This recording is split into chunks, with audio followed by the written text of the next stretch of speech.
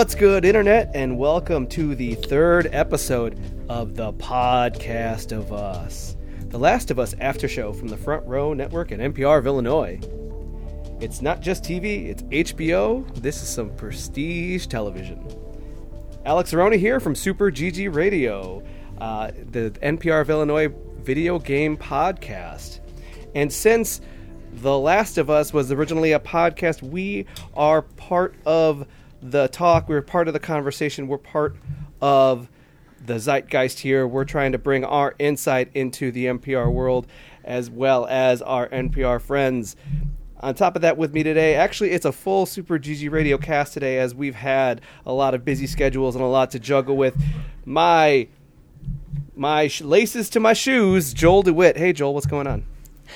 You know, HBO really was sort of the marker about like whose family was cool or had money growing up.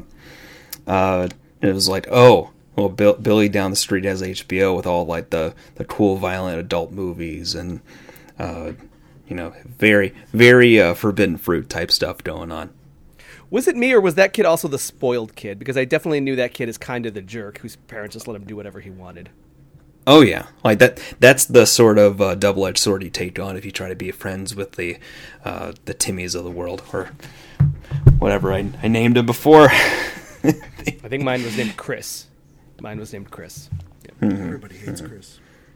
Also, my big brother, the podcast and Super GG Radio's one of our very many contributors. We have Philip Arona. Hey, Phil, what's going on? Hey, happy... Oh, I was about to say Thursday, because we usually record Super GG Radio on Thursdays, but it is Wednesday. It is a It's not even a Wednesday. It is a Tuesday. Oh, it's Tuesday. It's right. Wow. I wish it was a Wednesday. What a week. Lemon, it's only Tuesday. That's 30 Rock for you. Now, but we are here, I'm always on these tangents. I'm still here thinking about the HBO, what was this show? I Love You Man. There was the movie I Love You Man. There's actually one bit where he's like, we're going to go home. Sunday nights when we watch HBO. And he goes, man, that's lame. He goes, have you seen HBO's on Sundays? It's phenomenal.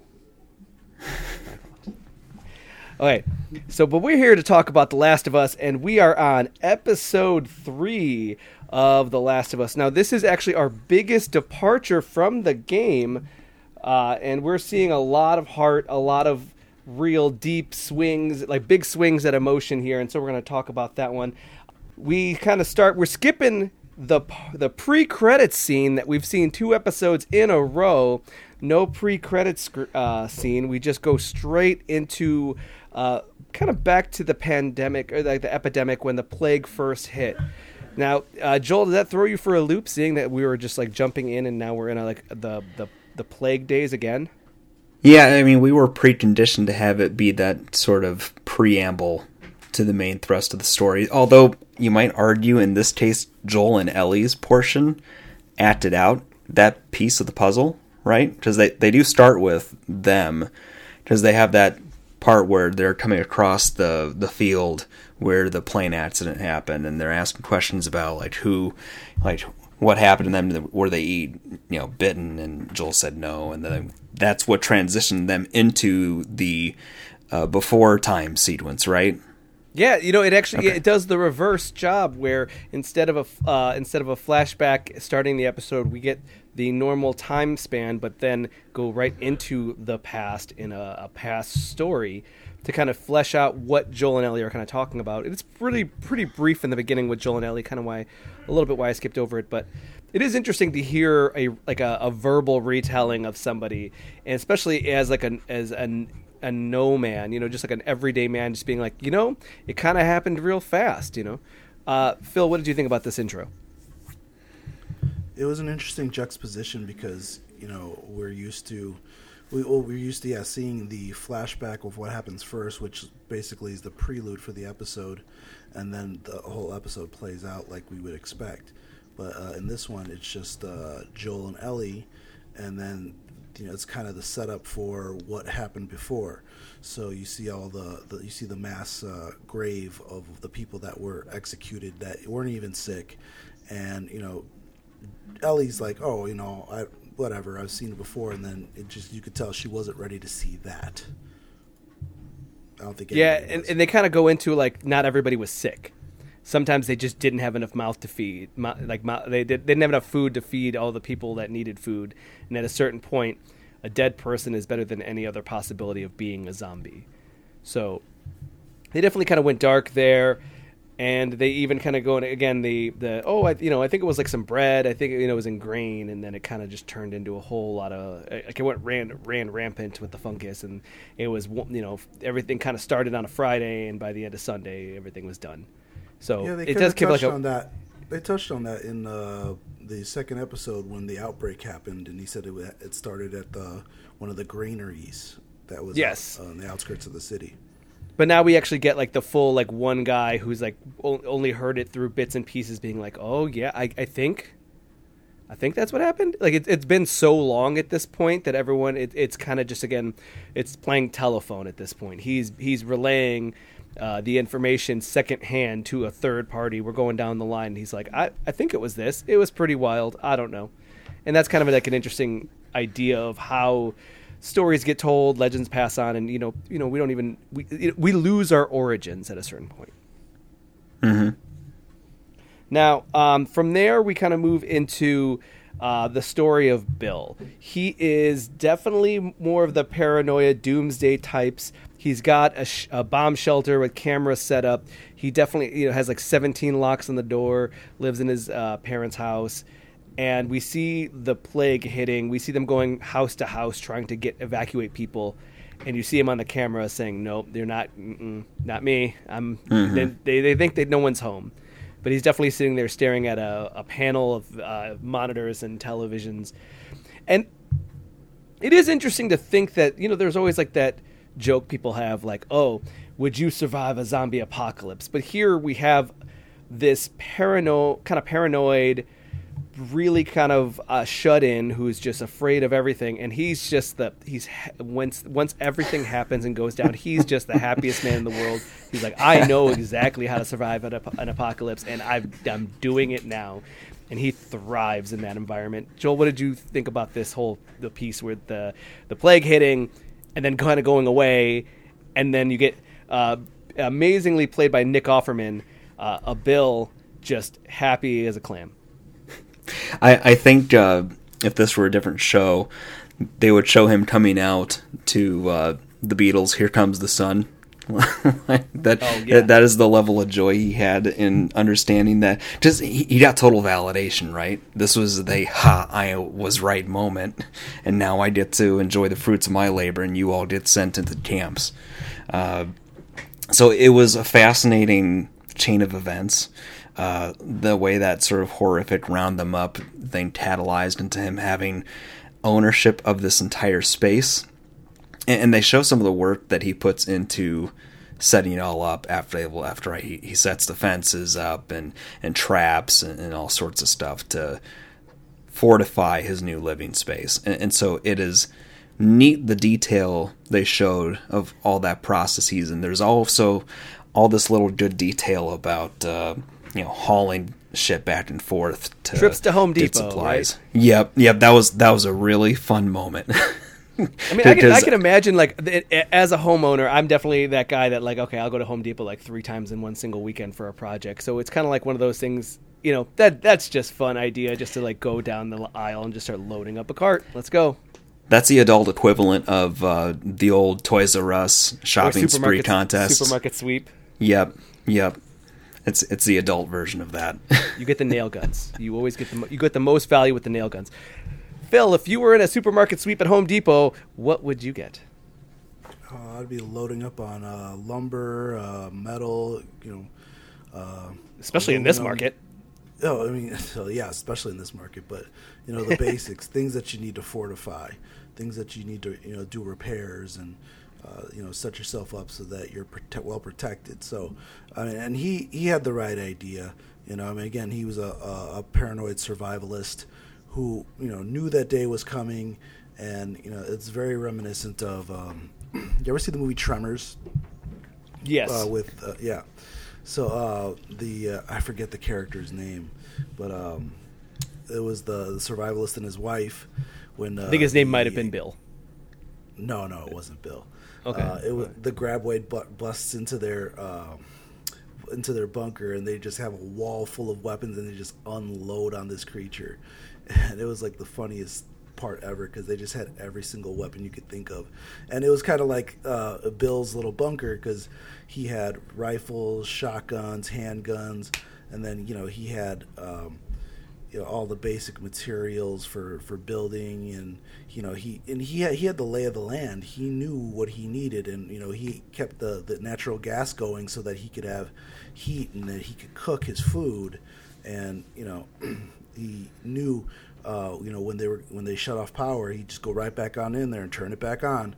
And it's just he was well prepared for all this, and he knew that when it went down, how it went down, what exactly he was going to do. And this is every it's every survivalist's wet dream, really.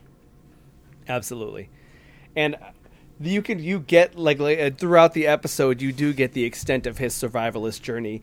To a certain extent, you see a lot of his traps, the way things are set up, his electrified fence. You get some good ones. You get like flamethrowers at the fence. At one point, he somehow gets cars, and he lifts them and stacks them into a wall. I don't know how he did that, but that is... If there's a Home Depot, I guarantee you there's some sort of forklift around there. Yeah, but I feel like a forklift... What's the weight capacity of a forklift? Yeah, I wonder if it's a car. And again, to be able to navigate that as well as he did, it looked like it was bricks that he had laid out in a very specific pattern to build this wall. It was a lot of work. And of course, you also see him raiding the liquor store for like wine and making what I assume is a very elaborate bar, and just like all of this stuff. And he's prepared, and you see him settle into a life that's very. It seems like, as someone who has a lot of hobbies, this would kind of be nice to have that downtime to just kind of sit and read your books and eat experiment with cooking, trying different wines and stuff like that. And you see him enjoying these really fancy meals in these situations, and you also see him with his wall of cameras watching as zombies and passerbyers get caught in his traps. And it's a real kick out of it. Yeah, and as he says, it never gets old. I number one, he's already detached from humanity enough where he probably could be, one step toward Hunger Games. But like the fact that he takes it as a game, I feel it really tracks with his character well. Oh, absolutely. And I don't even think he finds it as a game so much as that, like, this is what his life was meant to be. But at the same time, you could also see a little bit of like a lack of purpose there. You see him kind of, once you've fortified enough, the days kind of become the days, right? The days kind of become the same thing. What do you do? What do you do with eternity? There's that old Twilight Zone episode where a guy gets all the time in the world to read books, and then his glasses break. It's like, that's not fair. There was time now. There was time. Yep. But we don't know how long has passed, but it obviously seems like months and months and months, maybe even a year or two, and then we get to entering Frank, fantastically played by Murray Bartlett, which I had not realized Murray Bartlett was a thing. Like, and I don't mean like in a thing, but I mean that man has been in a lot of places recently, and I did not realize it was the same character or the same actor. He was in Welcome to Chippendales, which is a phenomenal docuseries, and he was in White Lotus, and I did not realize it was the same actor. And then seeing him in this, I didn't realize it was the same actor for all three of those roles, and I was pretty surprised. And he has a very wide range from like kooky to deadly, kind of like serious, to very boisterous, full of bravado, and each one of those is a pretty wide range. So I really like him in this role as Frank. He falls into one of Bill's pits, and Bill goes to go scope it out, and Frank kind of convinces him that he should be let go, or at least helped out. He hasn't eaten in 2 days. Phil, what did you think about this introduction to Frank? I mean, first of all, it was pretty apt. How are you going to meet somebody when you're basically locked up in, your own little bunker, your little town that's basically walled off from the rest of the world? The only way you're going to run into somebody is they come into your, they come right up to your door, or they fall into one of your traps. So, seeing Frank being in a very vulnerable spot, and Bill, who now is facing eternity alone, helps him out, invites him back for some food, and now he has somebody to spend eternity with.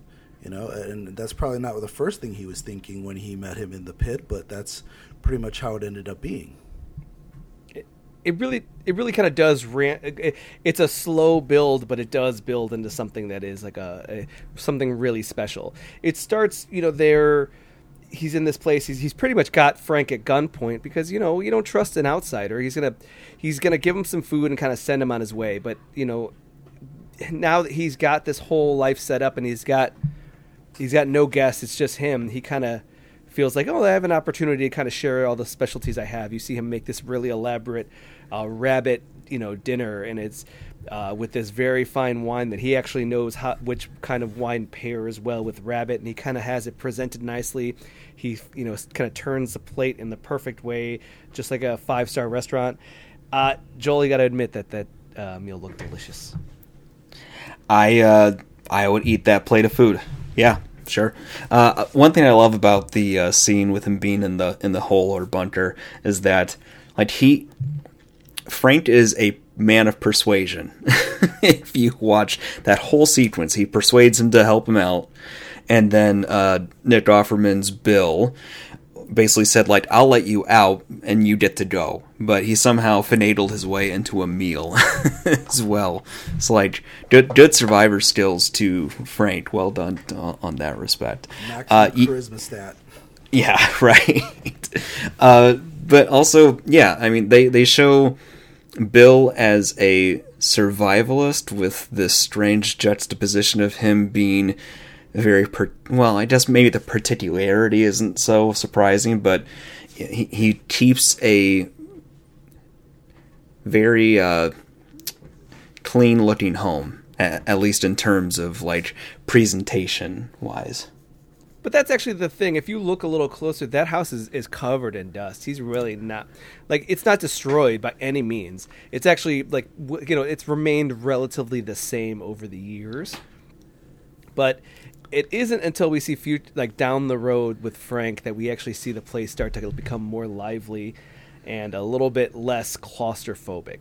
But let's go back to their first meeting, where you see you see some hesitation from Bill in a lot of their interactions, just because he's uncomfortable. He's been solo for quite some time, and that's how he preferred it for the most part. But now we're seeing him having to interact with another person. And there is a little bit of he lets him shower and brings him clothes, but he's not sure where do I put the clothes? Do I just yell at him through the door? What do I do? And then on top of that, you then see Frank starts to play a song on the piano, and he kind of feels uncomfortable. He's please don't touch my piano. I don't know.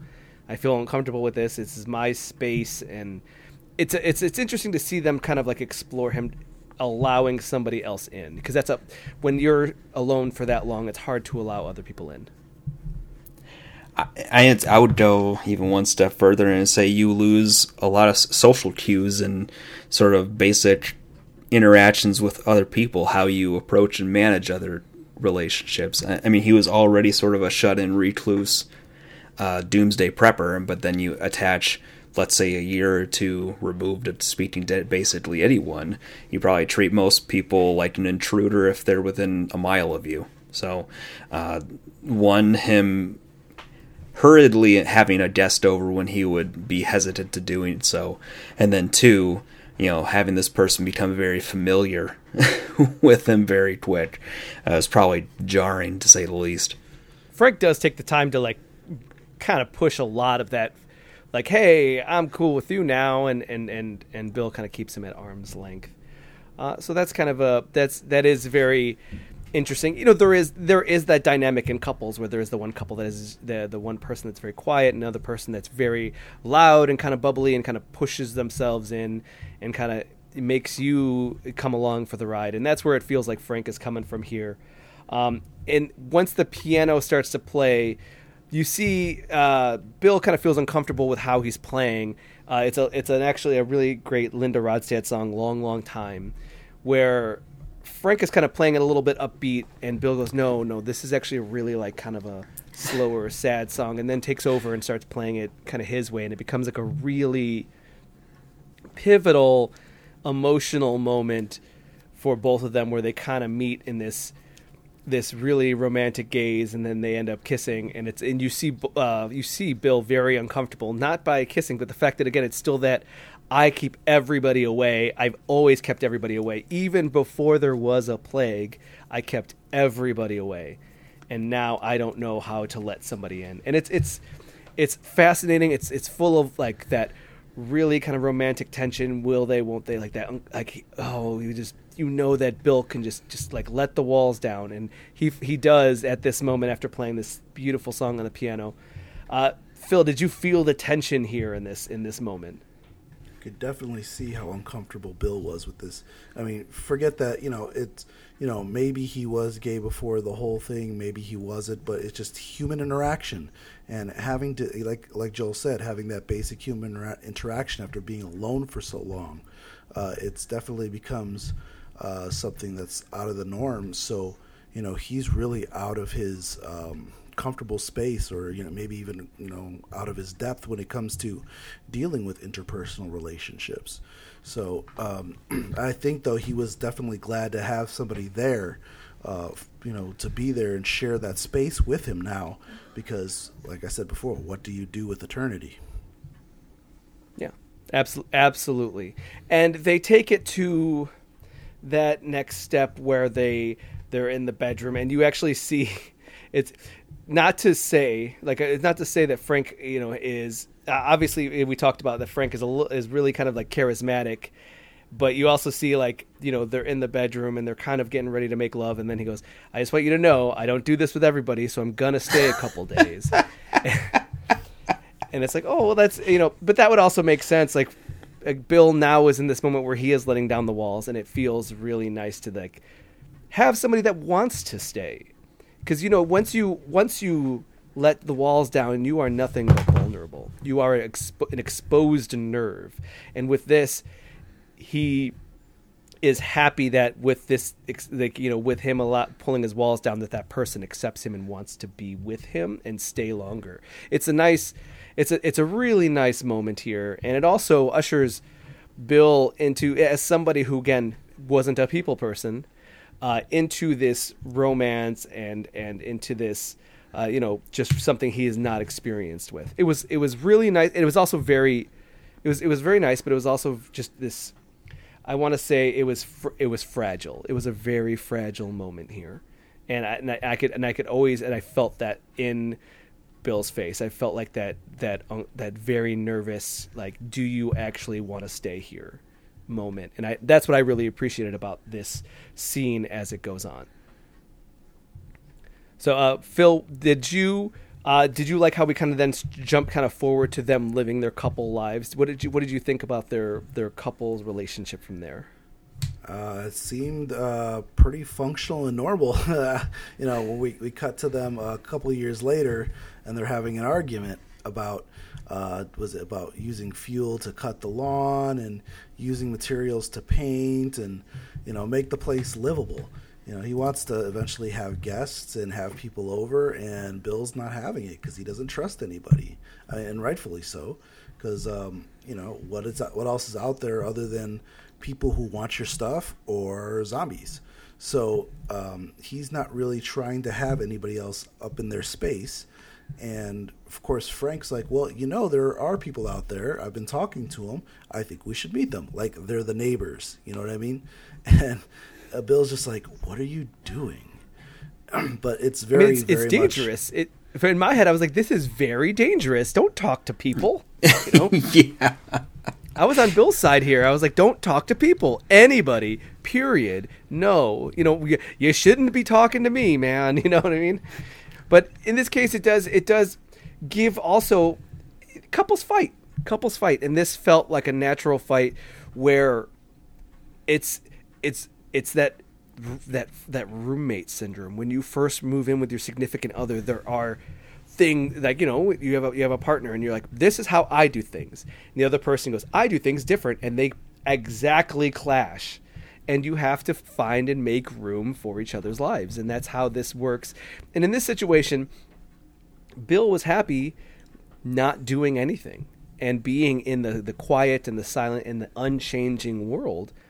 And Frank wants to live life. He actively says, I want to live a life, not be alive. Be alive doesn't mean anything unless I'm living my life. So the demands come in of like, I want to start building up. I want to paint up one of the shops. I want to have a garden. I want to make everything look nice outside. And for Bill's like, well, we're just going to be inside. Why would we go outside? And I think in these situations, The Last of Us itself has always, as far as the game and even from so far from the show, it has really done a hard time of like removing a lot of hope, putting a lot of emphasis on hope. And this is what feels like normalcy in a world full of chaos. When everything's on fire, we get just a brief glimpse into what could be normal. And that's what's really nice here in these kind of spats, but also this conversation with Frank and Bill, just having this clash of one person wanting something and another person not knowing how to get there. What do you think, this episode was a perfect carryover from the second one, with Tess asking Joel to carry the torch of hope. I think it benefited well from being a good stopping point to give us a break from that heaviness. And obviously this episode has a lot of weight, but to your point, there's a lot of positivity and hope and aspirational ideas. I mean, Frank's whole premise of wanting to beautify this abandoned town, it goes beyond cutting the grass. He wants to make the shops functional again and complete, as if they were businesses that are operational. It is back to that relationship thing. You tend to find partners that have opposing viewpoints or interests, because when you work together, it sort of creates a complementary center. And Frank's position of that, and they show him painting later on, and it's clear that he is enriching Bill's life through his viewpoint, through the way he wants to expand things out. Now, that doesn't apply to Joel and Tess when they visit him for lunch. So we then get to one of the things that Frank pushes, is that he had been communicating with somebody in the quarantine zone, and he wants to invite them over for lunch, as if like it's a couple date, which is pretty ridiculous in this day and age, but also goes into a sense of normalcy, wanting that couple date, wanting to have a nice luncheon and just hanging out and talking with your friends, which is absolutely not what you do. But to Frank's side, it really does. It's what keeps people, like, there is a little bit of what keeps people sane, right? And when in the world of isolation, right? Like, what's that like? In a world of isolation, we find ourselves we go a little stir crazy from time to time, not being able to do a lot of the normal stuff that we would normally get used to. So now there has to be a new normal, or at least kind of push for a little bits and pieces of normalcy. And in that, the person he's been talking to in the quarantine zone is in fact Tess. We find that it is Tess, and Tess and Joel come to the town where to Bill and Frank's town for a couple date. And it's a real interesting like meet and greet, because it's almost like meeting a couple, having a couple date with people you've met on the internet, and you've only talked, so you kind of have a little bit of back and forth, but it's also still like nice to meet you, And then of course, with it being Frank talking to Tess, you also still have like they go off and talk inside the house, and you're left at a very kind of uncomfortable table of Bill and Joel just kind of staring each other down, and it's. Both people seem like they are those don't trust anybody. I'm going to be very paranoid about you and anybody around you kind of people. Phil, did you feel like this couple date, like, did you feel like this couple date went really well? Do you feel like it was kind of a funny, like, an introduction to these characters again? Well, I mean, of course we were going to see Joel and Tess again, but it definitely helps build that history between Joel and Bill. And, you know, it's something we didn't see in the game for sure. You know, you just knew that he had known him for from some previous business deals. And this is basically kind of what it was going down, was Joel was approaching this as, this could be a business deal. We can help him with some building materials, and then they could help him help them with some things like food and vegetables that they grow out in their town. So, you know, for Tess, it was definitely trying to go out and have, you know, a nice little picnic, which it was a gorgeous day that they were out there. So it was picture perfect. So it was almost like a normal day again. But for Joel, it was like, okay, well, let's see what kind of partnership we can start up and what kind of trades can be done here. And, I mean, if you remember, Joel was that guy who was dealing, you know, selling pills, selling, you know, scraps, selling whatever he could find, bandages, baggies, whatever. He was repurposing, reselling. He was side hustling every which way he could so far in this show. So in this case, this is like another kind of side hustle. I can get you, you know, I can get you metal that you need because your metal is going to corrode.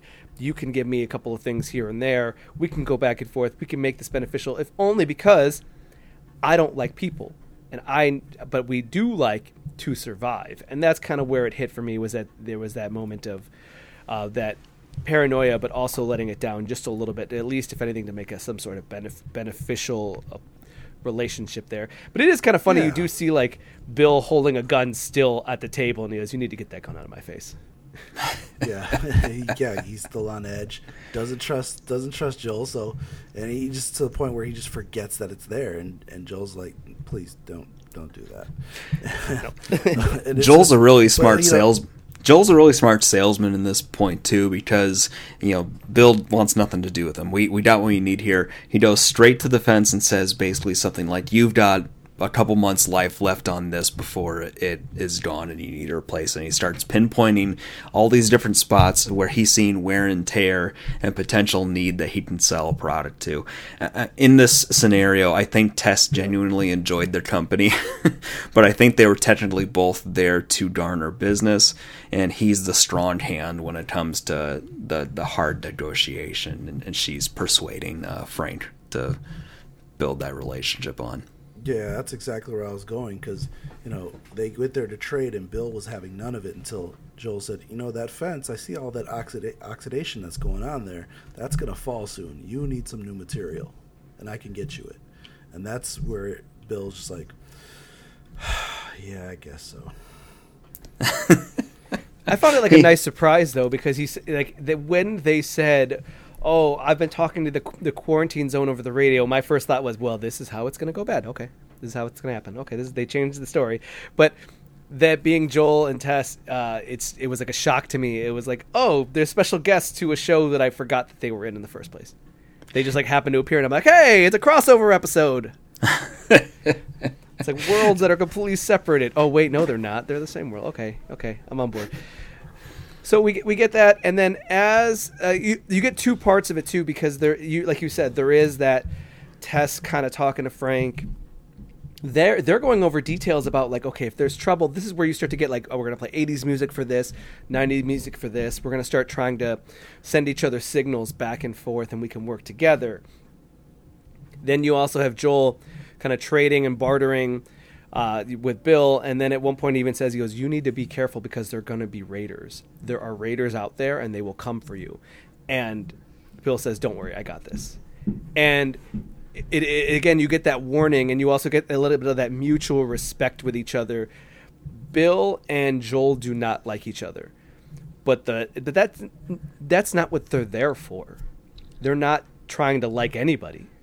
They're there to survive, and you see them both talking to each other in a way that they're exchanging survival tips to a certain extent. Their job is to survive, and they're saying like, "Hey man, you gotta be careful for this," and the other one's like, "Hey man, you should be careful for this." And like, "Okay, good notes. We're gonna all write this down, and then we're gonna be better at surviving."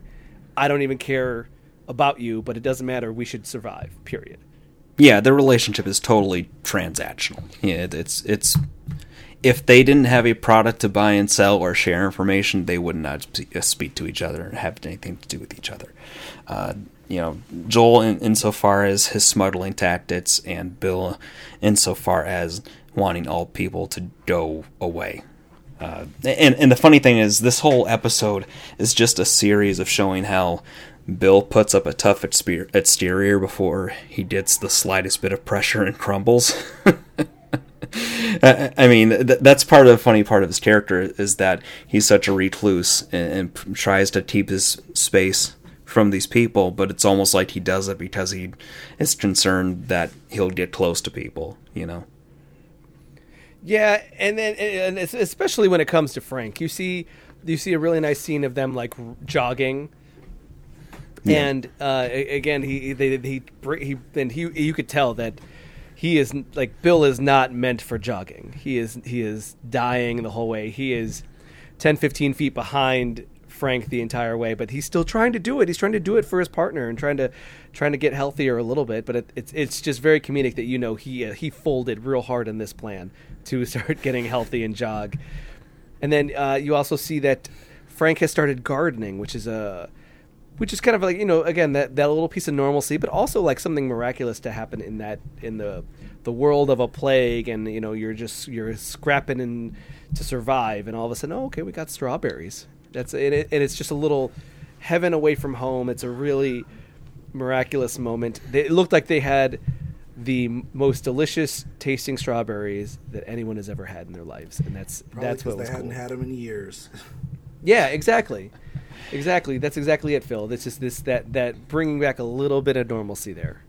If they could make Nick Offerman giggle, then I suppose they have to be pretty good strawberries. Like you do get a giggle. Yeah. Like the level of elation they have. To Phil's point, like, how many years has it been since you had strawberries? That thing probably is like candy at that point, yep. and like a miracle that they should at least witness something being grown again.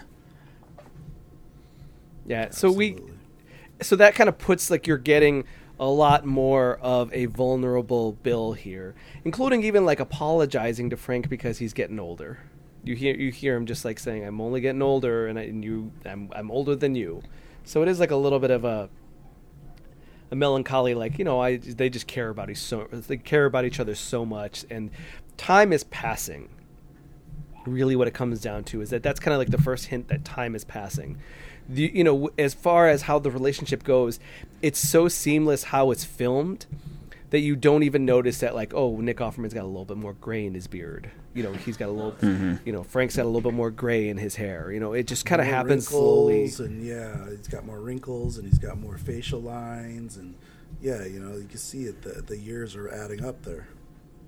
Yeah, and it's really fascinating how they do that, because it just happens so gradually. And like if you were to just watch it and like take away the makeup, you could say, like, man, this is happening in like a week. But no, it's supposed to be happening over the course of years, and it's over the long periods of time. And that's what happens in relationships. You get comfortable, you try to do better for your partner, or sometimes you get into arguments, and these moments are really special, but also over the time period. Because at one point we get an awakening in the night where bombs kind of are going off, and that's where we get our first scene of raiders attacking the town, and they're trying to get in, but of course Bill's traps, where we get flamethrowers and mines, and and in the video game he does have a lot of tripwires that have cans full of gunpowder and sharp objects that explode with sharp shrapnel everywhere. So you could see some of that here. Also, electrified fencing. You get all of these different traps here and there, and it's like it's amazing to see, but also just kind of scary, because Frank is woken up in the middle of the night and just horrified about what's going on. And he rushes outside and he sees Bill just shooting through the fence, trying to take out the raiders while they're trying to break in, and they're all on fire and explosions are happening, and it's just chaos. That's a real alarming way to wake up, wouldn't you say so, Phil? Oh yeah, I mean, you're sleep. 1 minute you're sleeping, the next minute you got somebody cooking on your front lawn. And I'm not talking about they're making food. It's he goes out there, he looks for Bill, and Bill's gone. He's like, oh crap, I need to get out there and help him. And that's the one thing where I think the whole survivalist thing kind of broke down, where you'd figure that Bill would be behind a destroyed car, taking cover, firing from there, but he's standing out in the wide open. So I was like, what are you doing? You're going to get yourself shot.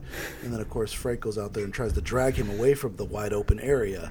It's like, well, why did Frank have more of a survival instinct at that point than Bill did? But it helped illustrate the fact that sometimes the most dangerous things out there aren't the zombies. Although I will say, for the 10, 12, 13 years they were together at that point, to only have been raided at least once, or at least one major raid, is that's not a whole lot of raiders out there. I feel like that in this instance they're trying to. I think this is another one of those times. I feel like they've had to have been raided before, and of course this is again over the course of many years. So that's my thought process. Is this is not the first time, but even if it is, it doesn't matter. In this instance, you do see you see Bill get shot, and Frank has to go save them. The rest of the compound is fine. The electric fences, the explosions, everything take out the raiders. But we get this moment where we're afraid. We're led to believe that Bill is bleeding out. He might die. There's this scared moment. Frank's kind of trying to save him. And you get, this one was poignant to me because he tells him, hey, you need to call Joel. Joel will take care of you. Call Joel. Yeah, that was that respect. He like he said, he didn't like Joel, but he knew that if Frank called him and he needed them, that they would be there. So they were, reluctantly for him, they were friends, probably the only friends they had. And there was much respect there. It's almost kind of funny how this whole episode is a series of events disproving Bill's thesis that he could survive on his own. I mean, it's just so many instances of what happens in this episode. You think that would be when you die, because, or like in the case of Frank, his life just not being as fulfilling without him in it. But this is a case where Joel had warned him of this potential risk. Had he not known of the potential risk, maybe he wouldn't have prepared more to account for it, or he wouldn't have had a chance to fight them off the way they would and survive with Frank being there to actually help sort of stem the bleeding and try to get help. No, you're absolutely correct, and it's just one of those, like you get the his mistake, obviously his own hubris getting in the way, but it wasn't enough, and I actually think it was enough. But there was absolutely no reason why he had to be in the middle of the street firing at them. But then also, again, that moment of him telling him, hey, you need to get Joel, he'll take care of you. For me, while there was the respect for Joel, that was a really key moment. But it was also the fact that his only focus when he thought he was dying was, you need to be taken care of. Mm-hmm. And that's what stuck out to me, was that kindness and love of I still need to take care of you even though I'm dying. And that's that I need to give everything for you, whatever you need to live. I don't care if I die. And that's just a really in just a matter of two sentences, you get a lot of detail there. It was really just a punch of both, selflessness, but also just a mutual respect for a character that you didn't even realize he cared about. So you get a double punch there, and I thought that was fantastic. Yeah, that's true love right there. It's like, look, I'm dying. We need to get you somewhere safe. Yeah, exactly. And from there, we fast forward, and Bill is fine. He survived. Everything was fine. It was a false alarm on him dying, but it was a very threatening moment there. And now we get to you see a very gray Bill and Frank. Frank is in a wheelchair, and Bill is kind of carting him around the house, helping him. He's painting. but it's hard for him. He's got tremors when he's trying to paint, kind of moving him around the house and trying to take care of him and treating him really nice, giving him his medication, really just being a doting husband, just like we saw before, that moment where he would do anything to give his life for his partner. And that's kind of what we see there. And you see the years, the years on their face, and it's really just it's beautiful and also just kind of like sad. Their relationship reminded me of my grandparents, and I loved it. It really just made me feel like all sorts of ways about their relationship and growing old together in this moment. And I thought it was beautiful. You also get them talking about Frank, that his whatever he has was incurable before the plague. They don't really say what it is, but it was incurable before, so how could it ever be cured now? And that it is just this thing that's slowly taking him. Now, Joel, what did you think of this jump forward? Well, one, I think you pretty quickly knew where this was headed, even if you hadn't played the game before. Between the passage of time and to your point, him being in a wheelchair, it's at least inferred that they're not long for this world, or at least Frank isn't. And you can see sort of the frustrated resignation in Frank's demeanor and the way he acts the character. Almost like that kind of like, I know how I should be able to do this, but my body's not allowing me to. It's sort of taking that agency away from him. And so, because of that, it's not surprising that they then lead to what his conclusion is, or what he decides he wants to do. And really, it doesn't feel like there is any option there. It's just that, this is part of life. You get older and it becomes harder and harder. Phil, what did you think about this transition you get here?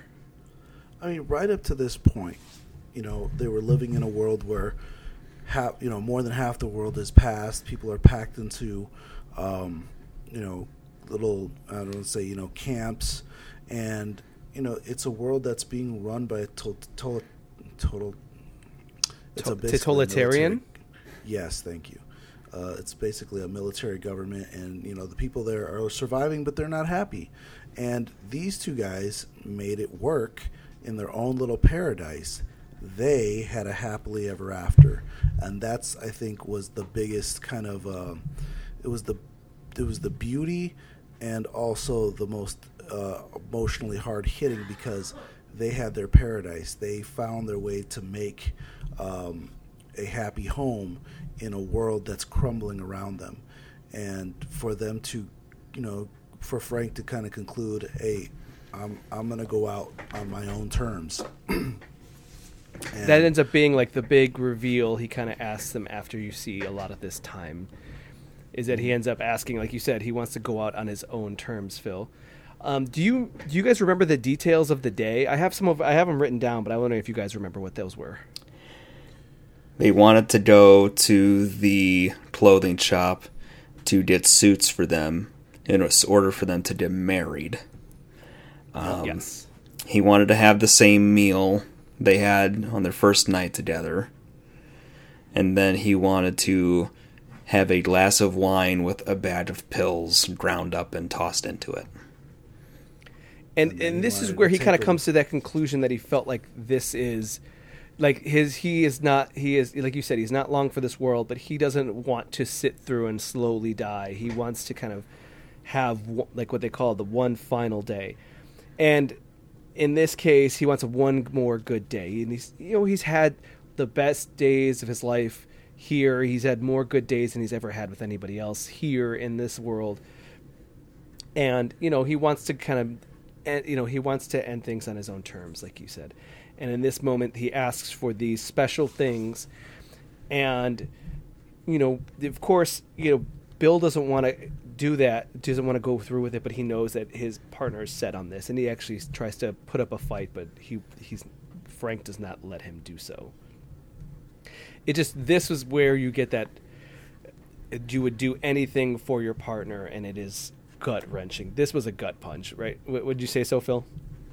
Oh yeah, it was definitely an emotional moment because while Frank's telling him this is how I want my day to go, and Bill is sitting there and he's losing it. He's crying because he knows that, he doesn't want to go through with this, but he has to, because if this is truly his last day, he's going to make it a good one, and he wants to do all the things that Frank wants to do. So he really, does it, to the letter of how he wants his last day, except for the final detail at the end. Yeah, and you go through the day with them, and again, Bill is upset, but he wants to give his partner everything that he can. They get dressed up as suits. We don't see too much of their details, but we get their dinner and we get the fancy plate turn, which is really just like, again, that one killed me, that fancy little plate turn again. It's just like, oh man, he's really bringing back those moments. That almost makes you think he does it every time.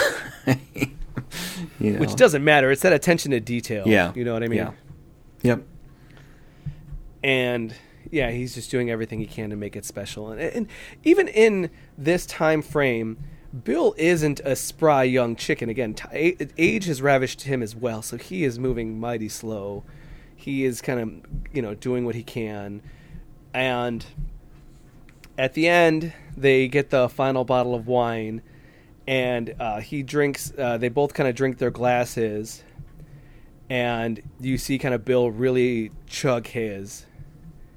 And Frank goes, did he say, did he ask them, or did he just automatically assume?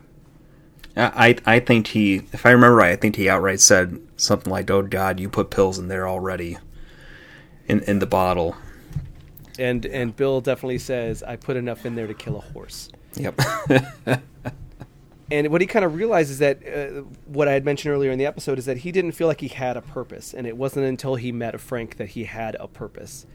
And without Frank, he felt like he had already served his purpose. So if Frank was going to end his life, he was going to end his life with him. It was sort of like he knew how to exist before, but after he found love, he felt the need to protect it, right? Because it was now the only thing that mattered to him. That was their Romeo and Juliet moment. Very much so. And he had done it so he did it before Frank could even protest. He had done it in a way that he just knew what he wanted, and this is what he wanted. His life was, he had the perfect day just like Frank did. And that's where you get just tears of just this moment. And after, Frank's kind of mad at him. Frank actually is kind of mad at him, but then it says, objectively, this is pretty romantic. It's like, I should be furious or I should be upset. Yeah, but yeah, we're already at the end of the world. I know who you are. Screw it. Why not? Yeah. Right. And was their happily ever after, And they go to bed that night, and that is the end of Bill and Frank.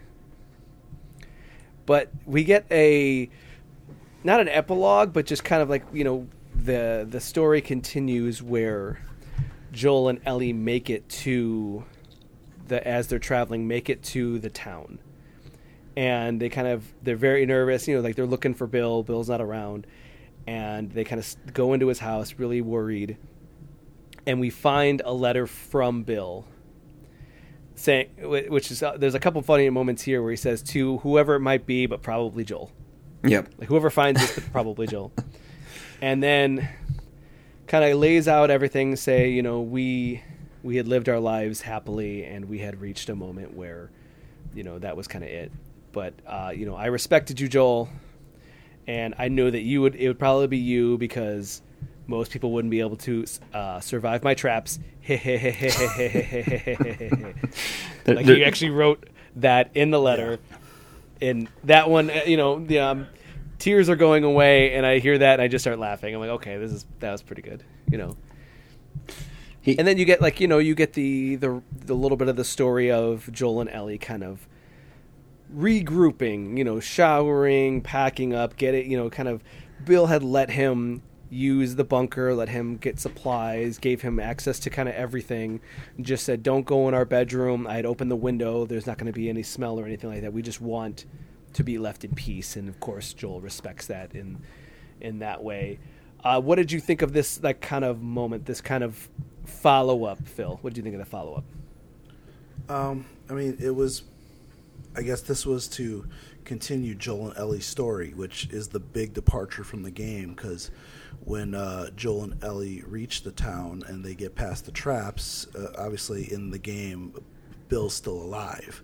And he, after some bantering between Bill and Ellie, he decides, okay, take my truck and, head out and do what you got to do. But in this case, they deviated from the story, but they gave you something very heartfelt and very emotionally impactful. And they told a fantastic story about, what was the term in Metal Gear? Is love can bloom on the battlefield. Yeah. Love bloom in the battlefield. Yeah. So this is love can bloom after the end of the world. And it did. And, removing that former NPC character from the direct contact doesn't change the trajectory of our main characters. So even though they deviated, they gave us something that was, it was very impactful and it was very well done, and they can continue with the story of Joel and Ellie. So when they come there, they get the stuff they need, they get refreshed, and they move on. So their trajectory has not changed, even though we have a couple of characters, or at least Bill, who had some input, for them in the game itself. But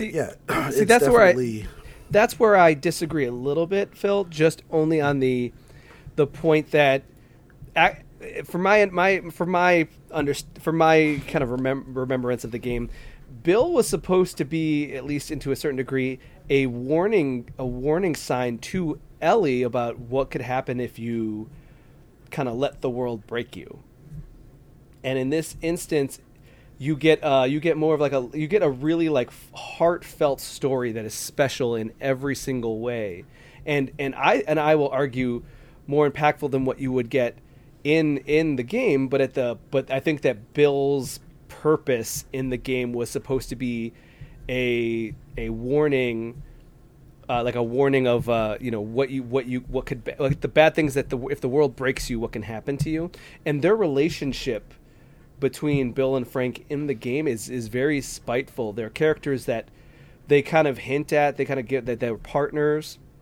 They give them a little bit more backstory, but you could tell that they actually had broken up, and Frank had left Bill and then got bitten, and in the end is spiteful against Bill and just kind of I always wanted to live my life and you always just wanted to stay in the bunker. They never really resolved and met halfway. Yeah. And for those kind of in the know, there's always those lessons they teach you as a teenager that you don't learn until you make those mistakes yourself.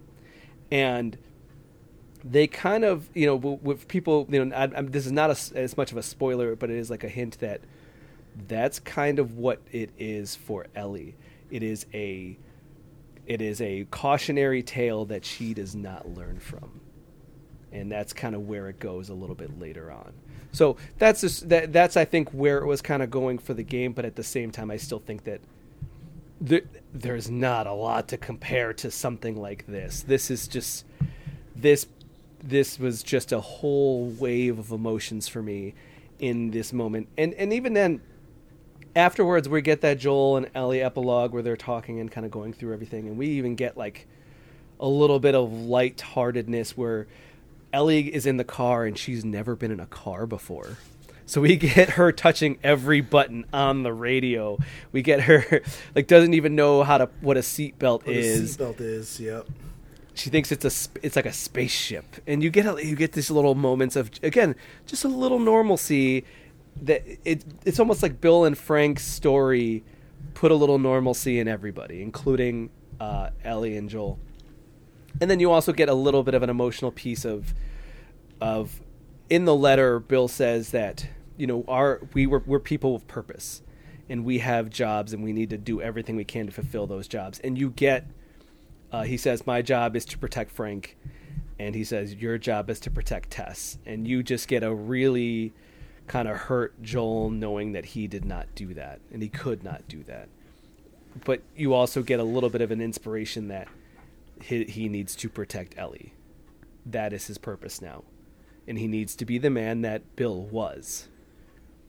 And he has something to aspire to. And that's really just, to me, for what they did in the game, it doesn't do anything justice to what we're seeing here. Would you agree, Joel? I mean, there are two different mediums. I prefer the television rendition of Bill. My recollection of Bill, while you saw as a cautionary tale, I saw him as just a means to an end to move the story forward. That's how I saw it too. Because in the game itself, it's basically, they get to a point, Joel says, we need supplies, I know a guy. And then you meet Bill. Bill's pissed because you've apparently done him raw a few times for some bad deals. And then you have to sort of bicker and fight with him in order to get some help from him for that car. Funny interactions between him and Ellie, but kind of one-dimensional. And okay. I feel like this show has taken something that was kind of a footnote to that game and then breathed life into that character and made it bigger than what it ever was in the game. And absolutely just created something incredibly tender against such a gruff, aggressive character that it's not something you see so well executed on very often. I agree. Yeah, I think there's a lot to it. Yeah, didn't the showrunner said we're going to err on the side of following the game unless we can make something better. If we felt like we did the scene justice, or we did the scene, if there's something that we can do that really feels right, if it feels that it's better than the game, we're going to do that. And this is definitely one of those things that I think they succeeded on. Well, and anybody who's played the game knows that there's very little hope throughout the entire experience. I mean, it is a struggle game. You are meant to feel low and heavy and oppressed throughout all of it. And I don't know if people would show up to watch that TV show week after week, every week. Right. So I feel like it was almost necessary for them to have a break in that a little bit and show some heart and show some hope in this series. I do feel like that's something that was kind of missing. And, it is hard to say that because it's like you play the game, that's what it's missing. That game is really not about hope. And it does a little bit at the end, but for the most part, it is really just about the bleakness of that world. And in this case, I think that when you're in this medium, you do need to give a reason for people to want to watch it. Otherwise, it is just straight depressing. And they do a great job of this. And that's where you get that, like, again, I'm glad that we did touch on that character from the game, but it is just so much of an improvement here that there's no question that this should be an award-winning episode. This is just something that touched most, if not everybody, that kind of was engaging with this. It is just this quality of a story that felt real in every way to me. Absolutely. So, everybody's been praising it as a masterpiece, and I'm finding it difficult to refute that. Now we need an episode about Ishmael. So we'll wait for that. You want to talk about a character that had no context at all. All you saw were drawings and 3 letters from him in the game, and then you never heard about him again. So give me that Ishmael episode. I want to know what's going on with Ish.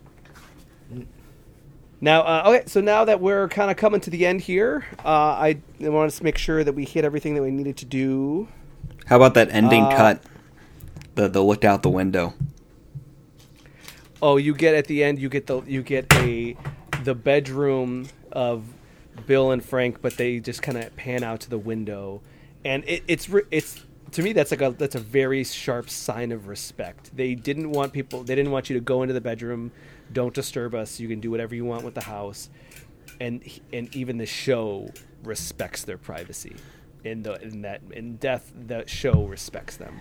But it's And also that feels right. But it's also a neat nod to the game itself. So if you've ever booted up that game, the menu scene is just this open window with the shades drawn and the trim sort of floating in the air against a little bit of drop of light, and it definitely evoked that a little bit to me too, with that kind of little ray of hope look it had going on.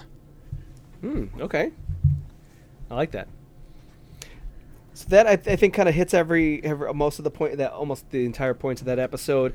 Phil, what did you think overall? What do you think? Do you think this was just a master class in storytelling? It was a fantastic story, and it went places I didn't think it was going to go. I wasn't expecting a whole episode dedicated to Bill, because like Joel, our Joel, not game Joel, or show Joel, that he to me he was a plot to move the story along. He was just an NPC. There was some history. It built a little bit of more character for Joel himself and gave him some history. But they took this character and they made you feel, just how much he really needed Frank in his life. And the fact is, they made it work, and it was just a fantastic episode. And there are times where some things that go from one medium to another will choose to deviate, and what I think of most specifically was the Preacher series on AMC. And while I was a huge fan of the comic, I actually really liked what they did with the TV show. They deviated quite a bit. I wouldn't say everything was for the better, but there are some times where you can take something that was just kind of a small piece of the whole lore and just run with it. And that's exactly what they did here. They took the life of Bill and they ran with it, and they made you really feel for him. And it's it was a very impactful episode. What do you think, Joel? Final words on this episode? I mean, just sort of cribbing off of what Phil just said, it is better for it that they did not follow the same script to The Last of Us video game. I think the medium of video games has had this challenge for a while now of figuring out how to straddle the line between a straight retelling that'll satisfy the hardcore fans of a series while also being palatable to a more mainstream audience. The Last of Us has the benefit of being very cinematic in the first place and borrowing off of lots of themes of other post-apocalyptic media. But the fact that they are steeped in that medium also means that they have the agency to take liberties with it in a way that I think other game series wouldn't. And the fact that it's focused on a side character rather than one of the main characters, I think makes it a lot easier for them to justify making meaningful changes to those characters. Because if they made Ellie completely different as a character, or sent her off into some completely unrelated side story that doesn't involve Joel or something at some point that's unrelated to the game's narrative too, it would kill it for everybody. But the sort of tangential satellite to the Joel and Ellie story, yeah, that they can do it. And given how well they've paced out the story so far, I'm completely happy with them taking a whole episode on it. Absolutely. We got a little bit of a preview of the next week's episode, and this is where we start to get a lot of the heavy action, a lot of the raider subplots and the roving gang city stuff, and that actually kind of comes like midway to half, like almost like a little bit later into the game. So I do find that like there does need to be a little bit of brevity here. There needs to be a little bit of take your time, just let things breathe. And as we've seen in the first two episodes, they really do know how to let a moment breathe, and this episode is definitely that. And that's gonna be it for us for our third episode of the Podcast of Us, The Last of Us watch along show with all of our watch along shows on the Front Row Network. We will be bringing you a new episode every week, and I hope you'll keep going on with us going with us on this journey. I'm figuring out this script still. Let us know what you think about this week's episode and all social media channels. Just search for the Front Row Network on Facebook, Twitter, Instagram, and wherever you use social media. And for video game coverage, check us out at Super GG Radio, superggradio.com, on Twitter, Instagram, TikTok, and YouTube. Joel, where can people find you on the internet? I also do partnerships with the After the Hype Network. My wife and I are part of a podcast called Afterthoughts. It's been a book club, mostly. She's an English teacher, so she brings a more specialized understanding of it and helps me go through books that I should have read a long time ago.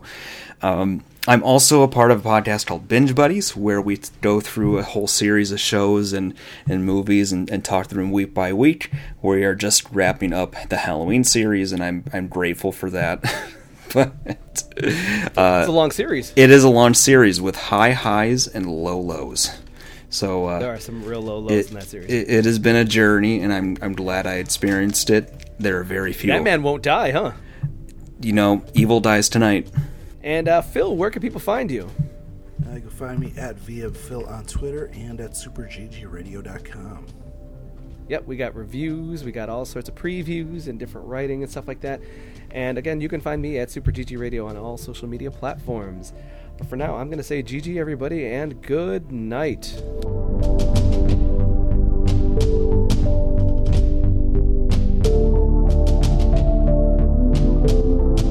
Podcast of Us is a production of the Front Row Network, the entertainment division of NPR Illinois. Our theme song is The Art of Silence by Unique. To find more from the Front Row Network, visit nprillinois.org/programs/front-row-network.